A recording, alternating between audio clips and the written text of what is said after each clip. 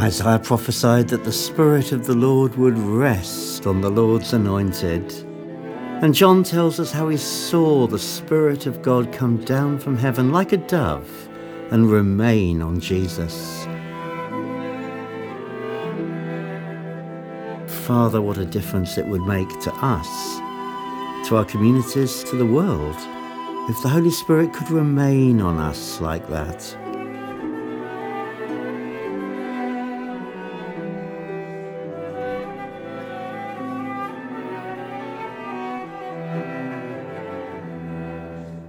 Thank you for Noah, Lord, whose name derives from Nuach, the word above all used in Scripture for rest. He was one, Lord, who was prophesied right from the start that he would be used to bring comfort to others from the toil of the land that was living under the curse of Yahweh. Father, your rest overcomes all the battles and struggles that surround us, and how we need to drink of it, Lord. May we rest deeply in you, Lord. Sometimes, Father, we have to try things one way and then try them another, even as the first dove came out of the ark and couldn't find its mark. And then the second one came back with an olive leaf. But the third one did not come back because it had found terra firma where it belonged. And we too, Lord, we try things one way, we try things another.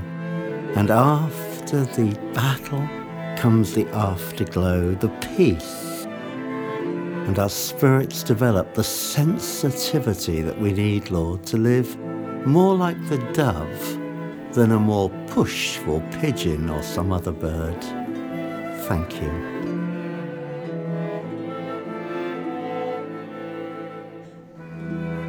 Lord, it wasn't restful for David to find himself hunted down in the wilderness by his erstwhile master. And yet still he was able to lie down and sleep in peace. So sure was he, Lord, of your protection and your purposes. Father, I pray that in the face of threats, challenges and responsibilities, that you'll enable us to scoop up your rest, to press on into it, and to live in the fullness of it. Forgive us for all those times when we're tempted to imagine that you've deserted us, when in reality, you're simply thinking about how to shape and fashion the future. Such knowledge is too wonderful for me, Lord, but you have a perfectly tailored process of reinvigoration planned, a way forward, Lord, and we're so grateful.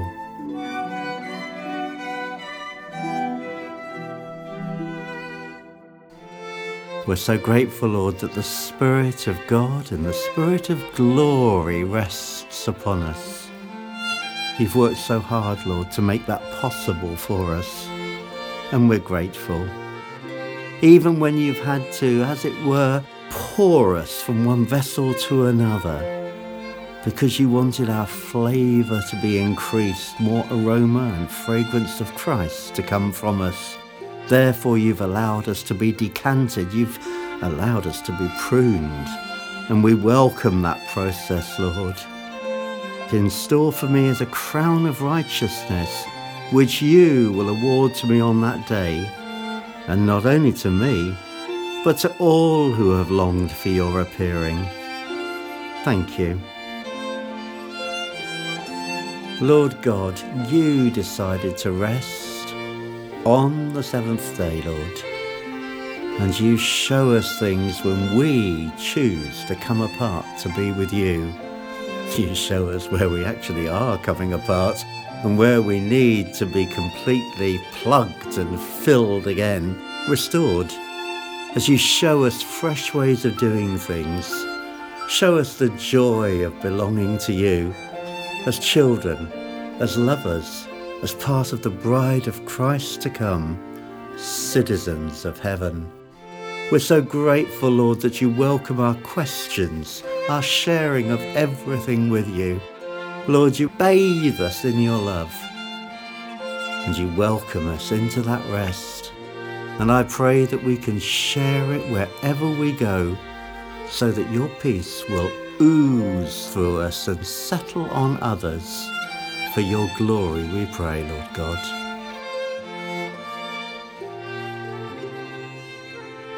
Lord, it's so precious that you lead us on into rest and then on beyond from rest.